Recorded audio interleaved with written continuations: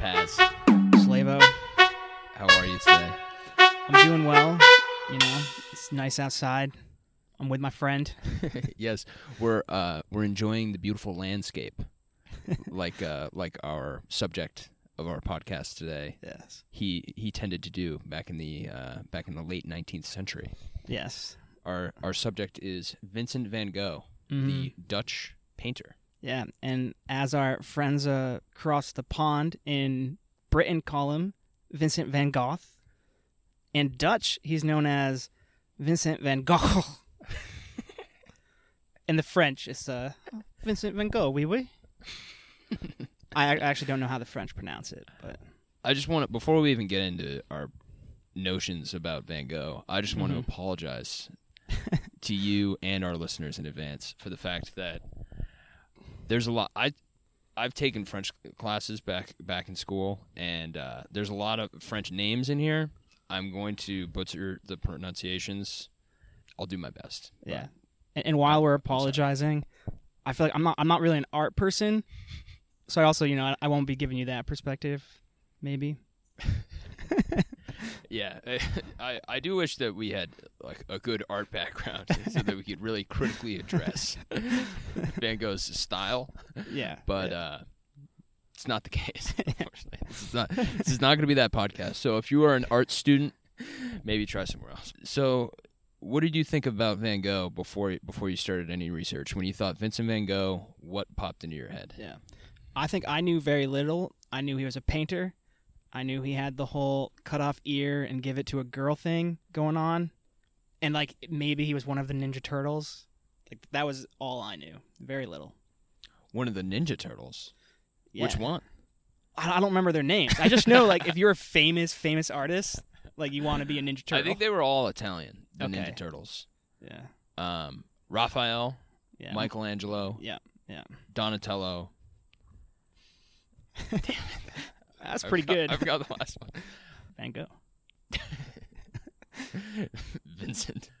Actually, in French, I think it would be Vincent because they don't pronounce the hard T's at the end. So it would be Vincent van Gogh. Whew. Yeah, That sounds good. As far as what I knew about him, I knew that he kind of went crazy. Oh yeah. That was he's known for his insanity, and then of course the ear cutting off, and then maybe that he did self-portraits as well. I can kind of visualize like one Van Gogh painting. Mm-hmm. I also just misattributed a bunch of different paintings to him. Like what At one point, I was thinking Mona Lisa was him. Yeah. But his most famous painting is probably Starry Night. Yes, I did know that one, and that is a very cool looking painting. Yeah, very cool, very vibrant, which is indicative of his later career. Yeah, there's a certain mood with that painting, but So let's get started going through Vincent's life. He was born in 1853 in Zundert, Netherlands. For some reason, I thought he was French, which doesn't really make sense because of the van in his name. I guess it doesn't necessarily preclude you from being French, but I see that. he's I feel Dutch. like, he spent some time there, so maybe that's why we had that thought. His father's name was Theodorus van Gogh, and he was a minister of the Dutch Reformed Church. And his mother was Anna Cornelia Carbentus, and she was from a wealthy family. The Van Gogh family were known for being art dealers. So his brother Theo, or Theo, as it may have been actually called, was an art dealer. And I think his father was an art dealer for some time. Yeah, I thought his mom painted or was an artist of sorts as well. Yeah, it's a very popular profession in the family. He had 2 brothers, 3 sisters. He was named after his grandfather on his dad's side, and unfortunately, he had a brother who was stillborn 1 year before him, who also had the name Vincent van Gogh. So they reused the name. Not only did he have the same name, they were born on the same day, or the same day. Obviously, not the same year. Good clarification. Wild. Yeah. So Van Gogh as a kid, sign of things to come, perhaps. He was very deep thinking, which can be a good thing. Very serious. He took to drawing at a young age. later described his youth as austere and cold and sterile, which is he had a normal childhood. It wasn't that necessarily he had a depressing life. It was more that he was just kind of a cold. Yeah, a lot going on in his mind. Nowadays, he would probably be called gothic or emo. But yeah, he definitely... I don't know about that. Emo is more of like... I feel like emo... maybe. So I think if he lived now, that's what he would be. But I think he was just, sad, very emotional, very smart, knew a lot of languages. I don't know when he learned them, but he knew like 3, 4, maybe more languages. And it was just a lot going on in his head. So around 20 years old, he was basically as wealthy as he was ever going to be. Oh, yeah. I think he was making more money than his dad at that point. He was 20 years old. He's an art dealer. He's doing the family profession, doing very well for himself, lived in London for a while, and then things kind of took a turn for him, and this is kind of a pattern for him, is he fell for a girl, and then it didn't work out, and it led to sort of a life change. So he gave up art dealing and became religious and tried to become a pastor. Yeah, and this girl didn't just say no. I'm pretty sure she basically grabbed his shoulders, looked at him in the face, and was like, "Get it through your head. We will never be in love, or I will never love you." And I think there was more than one girl who had to say that because he was so persistent. He was very persistent. Yeah, he was very. It was kind of like the star-crossed lovers, but kind of a one-way thing sometimes. It was like Romeo and Juliet, except Juliet just happened to be the neighbor and didn't actually love Romeo. That's like a stalker. But I mean, we won't say he was a stalker, but he was a lot of passion. Yeah, he was a very passionate fellow. So he went to Belgium as a missionary after working some odd jobs in his 20s.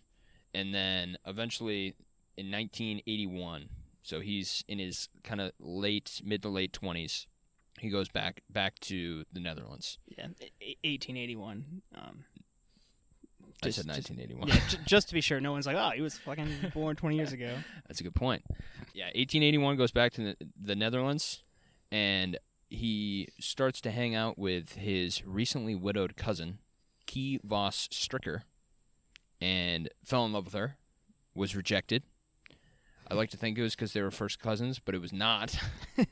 They said that the number one reason why it wasn't going to work out for them was because he was broke and kind of a failure. So he was not a very good suitor.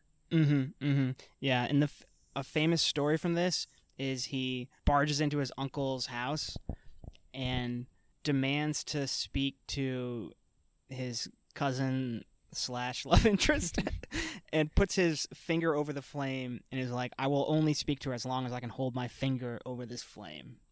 And I think the uncle just blew the candle out. But that's the famous story. That's very anticlimactic. It's probably for a long time if there was no flame. Yeah. And then just to get back to this Van Gogh with woman, I feel like there's a parallel between the way he pursued art and the way he pursued his love interests, where he just did a full send. And even though he's not getting a lot of positive reinforcement in terms of art, not a lot of people are buying his paintings or admiring his paintings in terms of his love interest. They're showing no affection back and they're pushing him off. But regardless, he just keeps pursuing them. Yeah, even after one of the girls was like, I never want to be with you, in a letter to his brother Theo, which he wrote a lot of letters to Theo, but in a letter he was like, do I give up on her if I think she's the love of my life, even though she wants nothing to do with him? So he's just very like, he gets set on this thing, whether it's art or a girl, and just pursues it at all cost. Yeah, and I think in the case of art, that is very commendable of him. Yeah. I think in the case of his love interest, I can't say that is a translatable. we necessarily want people to be doing that. But a lot of times he was a victim of his own mind. So yeah. So one of his flaws. Couldn't agree more in that case. Yeah, flaws in one case, and in terms of art, maybe one of his strengths. So he was taken in by Anton Mauve as a student for Anton Mauve, who introduced him to oil painting in 1881.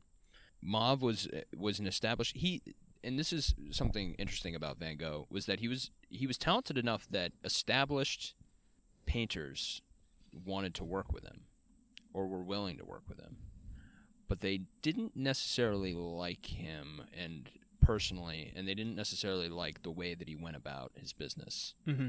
I mean, he had a lot of personal conflicts with basically everyone he interacted with. But no, it is worth noting that a lot of well-established, admired artists really respected his work at the time. Mm-hmm.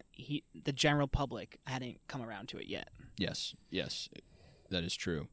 So one thing that annoyed Mauve about Van Gogh was that he would hire random people as models, and he would sleep with prostitutes, and he would hire prostitutes as models, and there was a large gray area when it came to modeling for Van Gogh and prostitution, and it was just kind of sleazy. I think it was considered at the time. I think Mauve kind of thought the painting and the models was more of a professional thing to be doing, and Van Gogh kind of blended personal with business in that case. Yeah, definitely. I think it can get a little sketchy there with blending maybe prostitution with them being a model. Like, if that's the form of payment, I could see how it could get a little. Obviously, I don't know if it was necessarily that he was paying them separate transactions, or if that he was. Exactly. The thing is the gray area. Yeah. The thing is that we don't know. Mm-hmm. So, I guess, kind of pigtailing on the. Is pigtailing a term? Did I just make that up? Sounds right to me. I don't know what it means. I don't know where it comes from, but dovetailing? Is that what I was trying to say? I'm gonna place my vote in pigtailing. It might be dovetailing though. I'm gonna switch it to dovetailing. So dovetailing off of the gray area. I think maybe we can touch on the fact that Van Gogh was not a very healthy person. We'll go more into his mental health, but he also didn't really eat well at all. His brother Theo would send him money, and he would spend it on models, and he would spend it on art supplies, and he wouldn't spend any of it on food. Yeah. And he was a big drinker as well. Yeah. And definitely had gonorrhea at one point. May have had syphilis at another point. Yeah. So not a particularly healthy guy through his 20s. No, and definitely the money he received from Theo a lot of times went straight to art, despite that at times he was malnourished, but his highest priority was his art. So two more love interest tales from the early 1880s. Mm-hmm. Sienne, who was a girl that he fell in love with, she was a prostitute and had a 5-year-old daughter, which at the time was not accepted by his family. He was in love with her, then she got pregnant with their child, and then he ran away, basically. And got depressed and went home. Yeah, so this story kind of tugged at my heartstrings a little bit because he comes into her life. She already has a 5-year-old daughter. He gets her pregnant, kind of wants to marry her. The family doesn't support it. And so then eventually he leaves, and Sienne has to give her children up to her family members. She goes back into prostitution and eventually commits suicide by walking into a river and drowning herself. And so it just kind of all of this, and Van Gogh himself is a tragic story. This was within his tragic story, she obviously had her own very tragic story, and it kind of tugged at the heartstrings. Yeah, it's pretty horrible. That's very sad. Yeah, definitely. That's very sad. And then in another person who attempted suicide was a neighbor in the Netherlands. Oh boy, we're just gonna try to touch on all the sad stuff. But I mean, it just keeps going with Van Gogh. He was Yeah. he's a sad story. So, but we'll get through it. He had a neighbor who the daughter of the family fell in love with Van Gogh. The families wouldn't let them marry, and she attempted suicide as well. So, Tragic. a pattern of tragedy for sure. Yeah. So let's touch on Theo, who's his brother. Theo was an art dealer, and he was probably Van Gogh's best friend, we would say. Maybe his only true friend that he ever really had. They had a working relationship as well. Vincent would do paintings, and then Theo would sell the paintings and try to get him into exhibits. And because he was an art dealer by trade, so he would kind of work with Vincent. Yeah, he was a pretty successful art dealer as well, just like Vincent was earlier. And yeah, he supported Vincent, and Vincent gave him the rights to a lot of the paintings to sell, which Theo never really saw that profit. And yeah, Vincent never really and yeah, I mean, Vincent wrote so many letters to Theo, and they weren't, letters in the sense of, my dearest brother Theo, how is our dear mother? They were like personal diaries, honestly, where Vincent would be like, my deep, darkest angst led me to create this latest painting. They were very diaries, and this is a great collection that a lot of biographers and people looking at Vincent van Gogh's life can kind of peek into his mental state and what's going on in his head. So the diaries / letters, that's kind of what helped make Van Gogh famous, was that these were published sometime after his death, because Theo held on to everything. Yeah. Van Gogh didn't, or Vincent didn't hold on to pretty much anything, but that Theo sent him. But what Vincent sent to Theo held on to everything, and then it was actually published after Van Gogh's death, and that kind of led to his rise in popularity. Yeah, I was wondering that, how much of his letters and his persona as this tragic artist, plays into his fame beyond just the works of art. It was huge, specifically like right after his death, and well, in the case of the letters, they were released 25 years after he died, and that was where he became the most famous. Mm-hmm. Was after the letters, because that was where he got that reputation of the mentally anguished artist, who that real persona of the artist driving themselves to insanity in the search of perfection. Yeah. The letters really emphasized that, and that was really what propelled a lot of the reason that we know his name now, is because of that image that was promoted by the letters that he was writing to Theo. Yeah. Yeah. Speaking of people or Vincent van Gogh and his fame flourishing after his death, do we want to get into the first segment?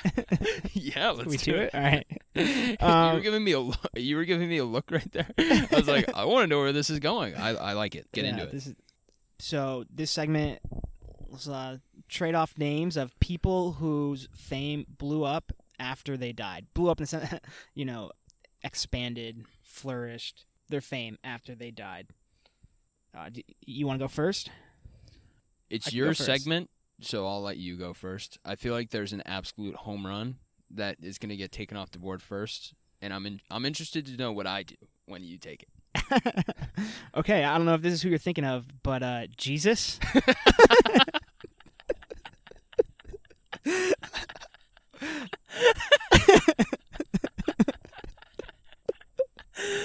No, that wasn't who I was thinking of at all, but it makes sense. Yeah, I mean, so here... Jesus was famous, right? Jesus was definitely famous while he was alive, according to the Gospels. But he dies and then founds this religion that 2,000 years later, X% of the population adheres to, and is one of the most recognizable names. And he's, the ultimate martyr, like the most well-known martyr. So I would say, I'm curious who yours. I think maybe I know who yours is, but and now his birthday is like loosely, or his like made up birthday is loosely related to a huge celebration of Christmas that just everyone loves to, get married I'm and not share denying presents. that Jesus isn't famous.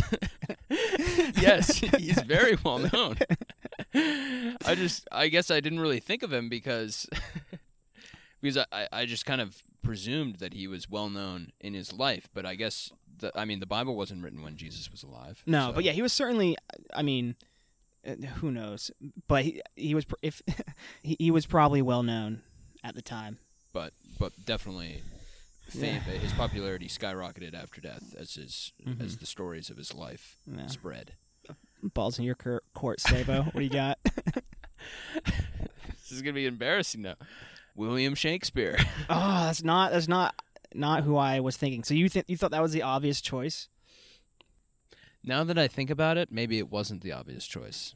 Shakespeare, I thought, was a pretty big one because his plays became famous after death, and Shakespeare is someone who is wildly popular in the theater in modern times, and his plays didn't really become popular until it was in the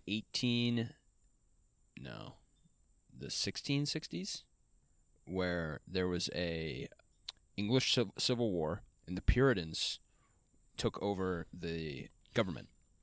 And when they took over government, they banned long plays, and all English plays were really long at the time.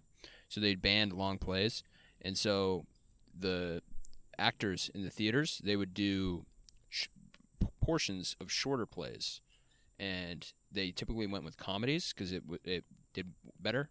That was where Shakespeare's plays were put to use, was because they had kind of shorter. You could parse them up, so that they were one of the only things that was legal to perform at the time.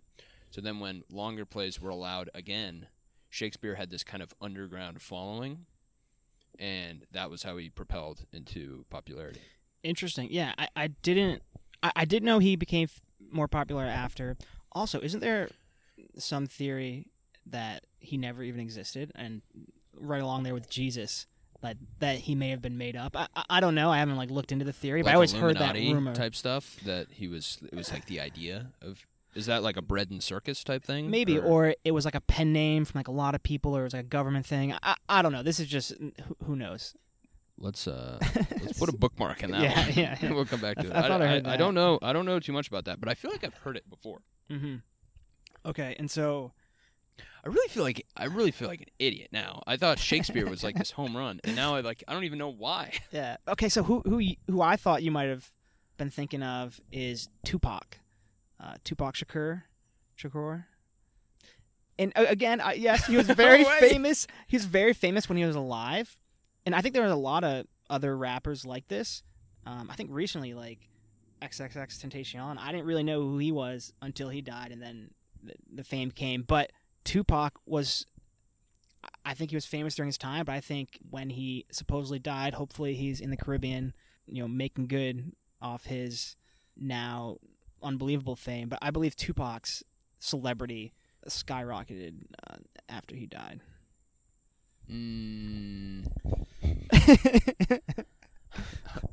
Okay. Tupac was extremely famous. Fair. It's like Biggie. Yeah. So if I take Biggie, is that just to cancel you out? I want to see who you have next. I'm going to go with Gregor Mendel. Okay, so who is this? He was a geneticist, famous geneticist, pioneered genetics back in the 1880s.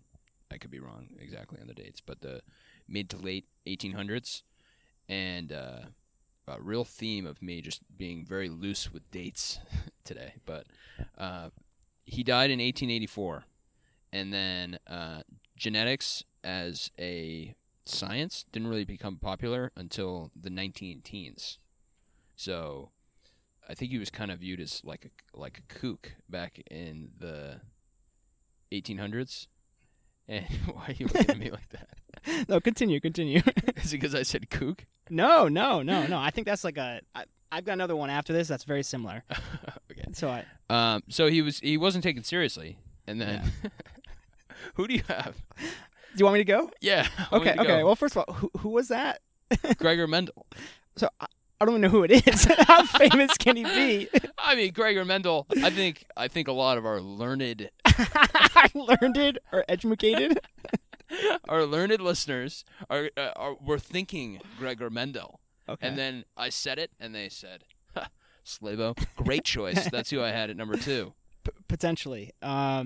So a similar scientist, I don't think respected in his time, Galileo.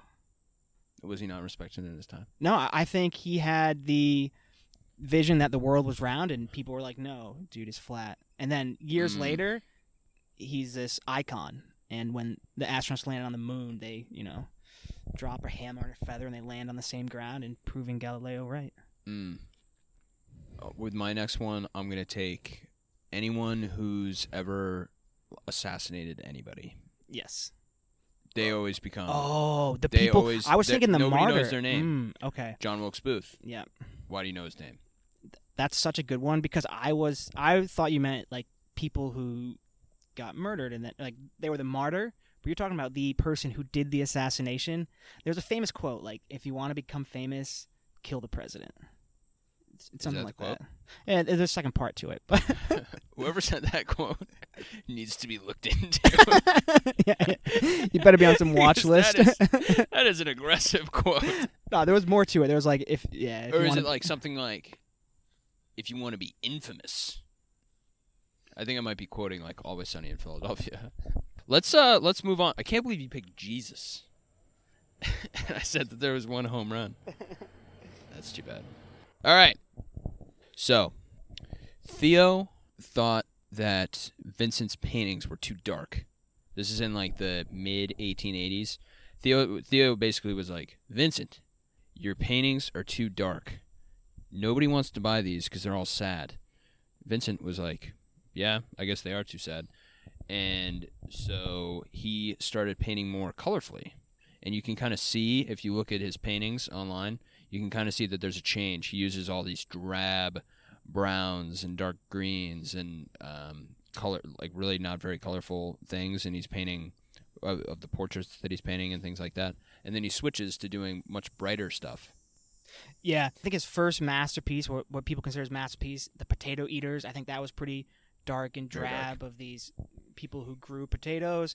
And then he also, when I think of some dark pictures and kind of dreary, when he drew the woman who was a former prostitute that he had a long relationship with and impregnated her. So that's another famous painting where, yeah, very dark, kind of downtrodden feel. Yeah. So he had an idea. After he lived with Theo in Paris, he had this grand idea that he was going to move to Arles, and he kind of like wanted to start an art colony where he was going to have artists come, and it was going to be this cool like workshop type thing, and they were going to work together, and they were going to paint, and it was just going to be this great journey.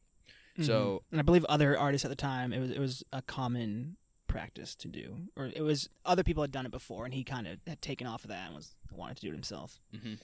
So he moves to Arles in 1888. He moves into the famous Yellow House, which he painted, and he invited Paul Gauguin to come and live with him and paint with him. And after being a little hesitant at first, Gauguin decided he was gonna come and he was gonna live with Van Gogh, and they were gonna paint alongside each other. Mm-hmm. Yeah, and Paul, he was very well known and respected at the time, and now he's also looked back very highly thought of. Yes, when I was reading about this, I recognized the name, and I think a lot of people will. He was a very respected artist at the time, and he's still very famous today. And it shows that if he's willing to go paint alongside Van Gogh, that Van Gogh is respected in certain artist circles. So I think Gauguin only painted one painting while they were there together. They didn't last very long together. That quick? One painting? I knew it wasn't long, but man. He did one painting, and it was a portrait of Van Gogh. Wow. Van Gogh had the idea that it was going to be like Gauguin in his chair, and then Van Gogh in his chair. So I think Gauguin, like the only painting that he had when they were together was Van Gogh in his chair, and that was it. Yeah. Because things deteriorated pretty quickly. Very quickly. Yeah, and this was at the height of Van Gogh's being malnourished. Supposedly, he was eating bread, soup, water, and a lot of absinthe, or drinking a lot of absinthe while he was at the Yellow House. And again, eating the paint when he didn't have enough food otherwise. And absinthe, I believe, is just a very, very high alcoholic drink. And then when you get so malnourished, you can hallucinate and such. Did you say he ate the paint? Yeah. He would, when he ran out of food, he would eat the paint. What? I did not read that. Oh, absolutely. That's like absolutely. It's folklore of Van Gogh. I saw that everywhere. What? Oh I think he was so hungry. That's incredible. That is incredible. In a not good way. Yeah. That's eating paint. Do not recommend. Do not recommend. So, December of that year, 1888, Van Gogh and Gauguin were kind of butting heads, and Van Gogh started to think that Gauguin was going to leave. They were like fighting a ton, and then there was this huge rainstorm, and they like set the scene, Slavo. set the scene for this grand dispute, and so they were locked into the house and they couldn't leave. And then Gauguin went for a walk, and that's when the infamous kind of story began. So Gauguin goes for a walk. Van Gogh chases him with a razor open in his hand. Yeah, and I think in those days a razor is one sharp blade, so very much a weapon. Yeah, very much a weapon. So he chases after Gauguin. Then he goes back into his room, back in the Yellow House. And there may have been an altercation with Gauguin where he tried to slice or come at Gauguin, but Gauguin made it out fine. Yeah, Gauguin, he didn't necessarily... I don't know like how much Gauguin like really talked about exactly what happened between the two of them, which we can get more into. So Van Gogh goes back into his room. He's hearing voices, and then the famous moment happens. Cuts off his left ear with the razor. Yeah. Very famous. And, who knows how much of his left ear? Who knows why he did it, besides just being in this terrible state of... It's like a manic depression, manic, malnourished, on absence and paint. Yeah. The paint had to do something. Had to have something to do with it. But it's very drastic. So he bandages himself up and then goes to a brothel with the ear wrapped up, and he gives it to a woman at the brothel. Yeah. Who knows why? I saw one theory that in bullfighting, the matador will cut off the ear and give it to the prettiest lady in the arena or the stands. So it could have been, that could have played a role, but who knows why he gave the ear. I have a theory. I'm listening. And it's derived from a quote that I'm about to read. So he's woken up the next morning in the house by the police. At this point, they can't reattach the ear. They send him to the hospital, and he's basically insane at this point. And Gauguin, instead of waiting for Van Gogh to wake up, he leaves. And he leaves with this quote: "Be kind enough, monsieur, to awaken this man with great care. And if he asks for me, tell him I have left for Paris. The sight of me might prove fatal for him." That quote, combined with the brothel and the ear, I think that there was some sort of love triangle type thing going on between Van Gogh, Gauguin, and someone at this brothel. Wow. And I think that is what... And I think that might have helped build this tension between the two of them. Mm-hmm. And I think when Van Gogh snaps in this way, and then that is how he, in his manic state, kind of behaves. So I could see that, and parts of it for sure. Gauguin, I think, was known to be better looking, more respected and more successful. Mm-hmm. And I do think there was jealousy on Van Gogh's part, both from part of the success and the interest he got from women. And then why he would give the ear again is, this manic state. He's in a very dark place. It's tough to say, and maybe this drastic thing happens and he wants to, have some human interaction. I don't know, and obviously he's in a mental state I'm fortunate enough to have never been in, but that is something to do. Yes, and this, I guess, kind of signals, I guess you could say, the downfall for Van Gogh. He, in May of 1889, so maybe 6 months later, he voluntarily enters an insane asylum in Saint-Rémy-de-Provence, and he did a lot of painting there. So he kept painting throughout this time. At one point, he painted his doctor and gave it to him, a portrait of his doctor, because Van Gogh really liked doing portraits, and the doctor hated it. Used it to repair a chicken coop, which I don't even know how you would do that, and then gave it away. And it's currently valued at over that painting is currently valued at over $50 million. Ooh. So, regrettable decision, maybe. A year later, Van Gogh is invited to. I really wish I had. It's Les XX annual exhibition, which is a huge deal at the time. Yeah. At the exhibit, Claude Monet called Van Gogh's exhibit the best in show. Not bad. So that's good praise from your peers. Yep.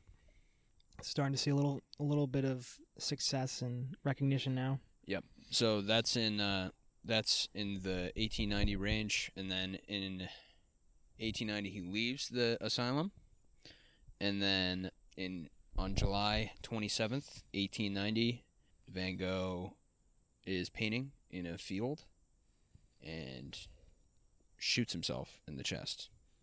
And this is another tragic story. Yeah, very tragic. Yeah. Interesting. Happened. So it was while he was painting. I knew it happened in the fields because he paints a lot of fields too. So it was kind of interesting that is where he shot himself. Mm-hmm. So he was painting at the time? I don't know if that's actually true. Okay, yeah. I might have just inserted that. But yeah, in a dark spot, shot himself in the chest. Shot himself in the chest and then did not die. He walked into town, found a doctor, and was tended to by two doctors who couldn't get the bullet out. And Theo comes by his side, and after one day, I think they thought he was maybe going to doing better. He seemed to be in good spirits, and then he deteriorated rapidly and ended up passing. Yeah, infection, I believe. But yeah, 2 days after he died. And his last words? Do you know his last words? The sadness will last forever. Which is really sad. That's really sad. Yeah. And then even more tragic, well, maybe not more tragic, but more tragedy, Theo died a year later. Yeah, that was a surprise to me. I mean, Van Gogh died at age 37. Theo's even younger, and they are so tied in history and connection and their relationship with each other. Do you know what he died of? Was it syphilis? Theo? Yeah. No. I don't know what he died of. Edit this one out. The pain. Yeah, no, it's sad. Happened so quick after. So let's get into his legacy. Mm-hmm. Let's touch on some stuff there. I guess as far as what Van Gogh painted, what he's known for, he painted a lot of portraits.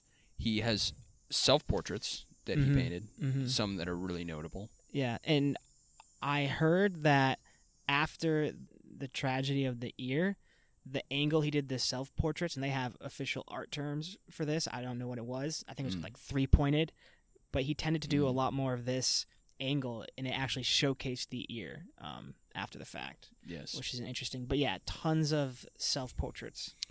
He also painted a lot of flowers, painted a lot of Mhm. landscapes, Yep. and of course, as we talked about earlier, he gained more reputation kind of when his letters were released. Mm-hmm. And after he died, there were memorial exhibits that were held that displayed his work, but he didn't really rise to the super fame that he has Mhm. now until after his letters were released Yeah. and his persona of the tragic artist was kind of cemented. Yeah, and I do know a person who played a huge role in his fame after his death was Theo's wife. She kept all the art, all the letters, Mhm. and was very smart and was also had some knowledge in dealing with art, and so she played a huge role in gathering all the art and releasing it, and Mhm. giving him his fame. And now, of course, a lot of those portraits are super valuable. Yes, they are. And so I have a list in front of me. His 5 largest art sales of his paintings. Mm-hmm. And these are actual sales, right? Someone bought them. It's not just like valued at, correct? These are These are sales. actual sales. I have the year that they were sold, the amount, and the vendor who did the auction. Wow. Let's hear it. And so we're going to play a little game. I'm going to read the name of the painting Okay. in French. And then you are going to guess the name of the painting in English. And then you are going to guess how much it sold for. Wow. Okay, so 5 of them. Wow. I like And we this a will lot. We will start at Yep. the number 5. Mm-hmm. The pig's tail. Fifth the 5th most expensive painting. So this one is the hardest to say, so maybe I shouldn't have started here. This one is called Nature Morte, Vase aux Marguerites, et Kugelkotz. Kugelkotz. Absolutely no idea. I heard like Voldemort, Margarita. No idea. Still life, vase with daisies and poppies. I think may have seen that, in elementary school. Okay, this is the 5th lowest. I'm going to guess a cool 42 million. $55 million at Wow. Sotheby's in 2014. Yeah, unreal. Didn't sell these paintings during his lifetime, but unreal. And we're only going up. Someone's making money. L'Al de Aliscamp. The Doctor. This one was probably Starry Night. Pumpkin Eaters. Lane at Aliscamp. Okay. So that was the most cognate-y. Actually, no, that's not. You have some other chances up here. Okay. So what do you think that one was sold for? 61 million. $59 million at Sotheby's in New York. I didn't put the date down for that one. Portrait de l'artiste sans barbe. Can you use it in a sentence? No, can you repeat it again? The artist portrait, right? Portrait de l'artiste sans barbe. Artist portrait of songs. I don't know. Portrait of the beardless artist. Mm. So that's a famous Van Gogh painting where he always had a beard, but in one of his self-portraits he didn't have a beard. Interesting. Hence the name. Aptly named. I'm going to go with 67 million. Very close. $65 million Oof. in 1998 at Christie's. Off by 2 again. 2 million. Number 2. Laboureur dans un champ. Starry Night. Trees of...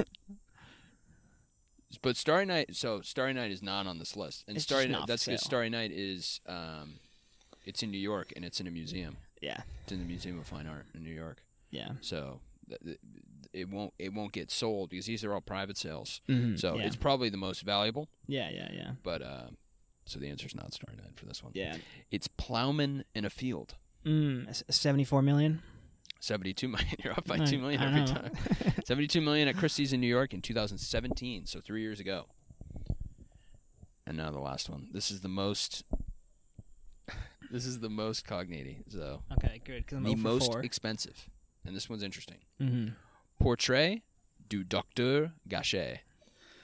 Portrait of Dr. Gachet. The portrait of Dr. Gachet. That's correct. Oh, bingo. Let's go. And that was, actually, I think I know this was in the 80s. I'm going to guess 84 million. 82.5 million. All right. So the 72 million, that was in 2017. The 82.5 million was in 1990. Yeah, recent. I mean, yeah. And they say that with inflation, that Yeah. the 82.5, that it's like 140 million now.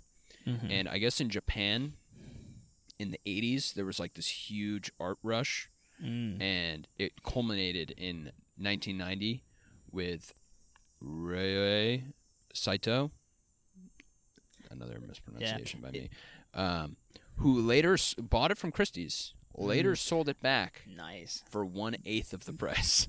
What? Not nice. I was about to say, I was wondering if anyone buys these as investments and like later it's going to be worth even more. And Probably. but this guy, he It's like probably hit baseball hard cards. times and had to sell it. I don't know. I think one of these was bought by like the Saudi royal family, and I imagine that a lot of them are investments. Yeah.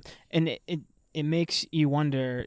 You have these such valuable paintings in a museum, and I feel like it would be so easy to steal these paintings.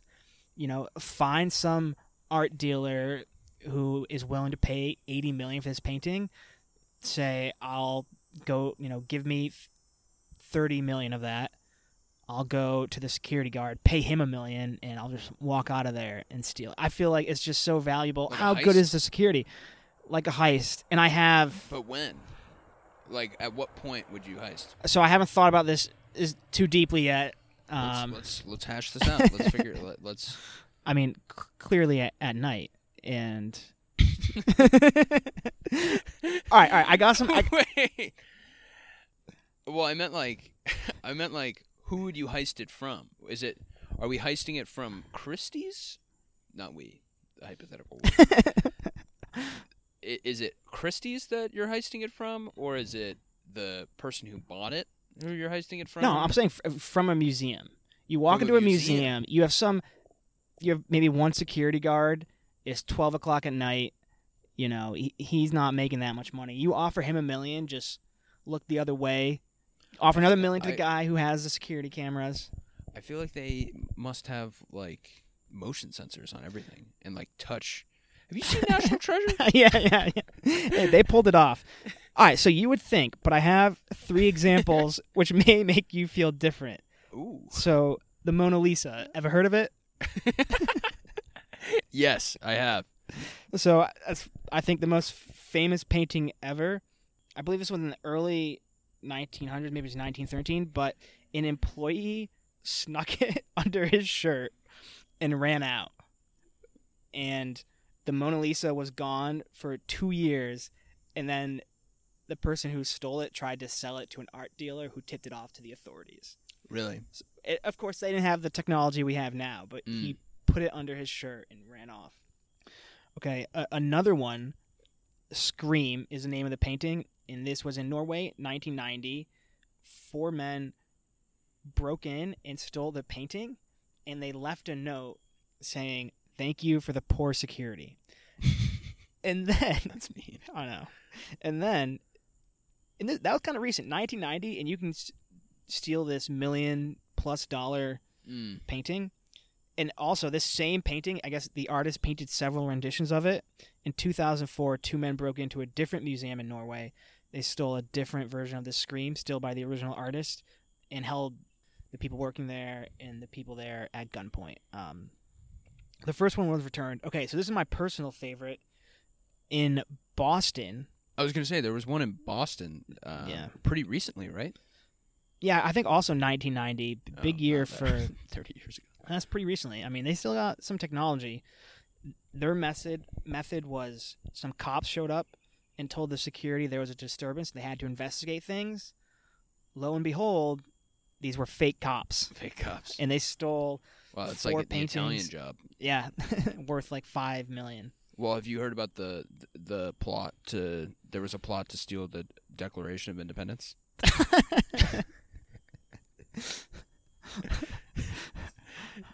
I think I saw that. That was national treasure. Yeah.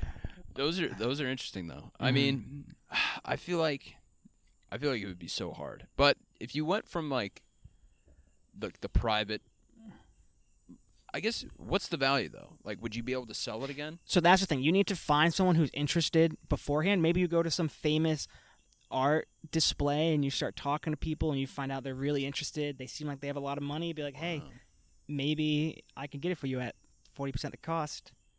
Wow. Yeah. Like, ooh, I actually heard that because it would probably make global news if you managed to pull it off. So this person would have to be okay with having this in their house and having nobody know that they had it.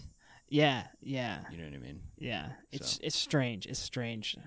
Yeah. Well, thank you for that. That is that's very interesting. I'll keep an eye out for any missing art. So yeah, what are your big takeaways with Van Gogh? Big takeaways with Van Gogh. I would definitely say nutrition is important. Yeah, nutrition and your mental health as well. If you can, help that out, which the nutrition helps, and certainly if he could have been better mentally, there could be a lot more of his paintings out there, and he could have lived a happier life. Yes, I would definitely say that he died too young, and should be an example of someone who should be, and he did try to get help, but I think should be looked at as an example of that you should try to get help if you're in a bad place. Yep. Other than that, I would say liked his paintings, and he's Dutch. I don't know why I thought he was French. Yeah. It's good to know now. Paz, you want to lead us off with a quote? I do. And before I give this quote, if you guys enjoyed the episode, please rate and review. It really helps keeps us going. The Van Gogh quote to leave you with: I've put my heart and soul in my work and lost my soul in the process.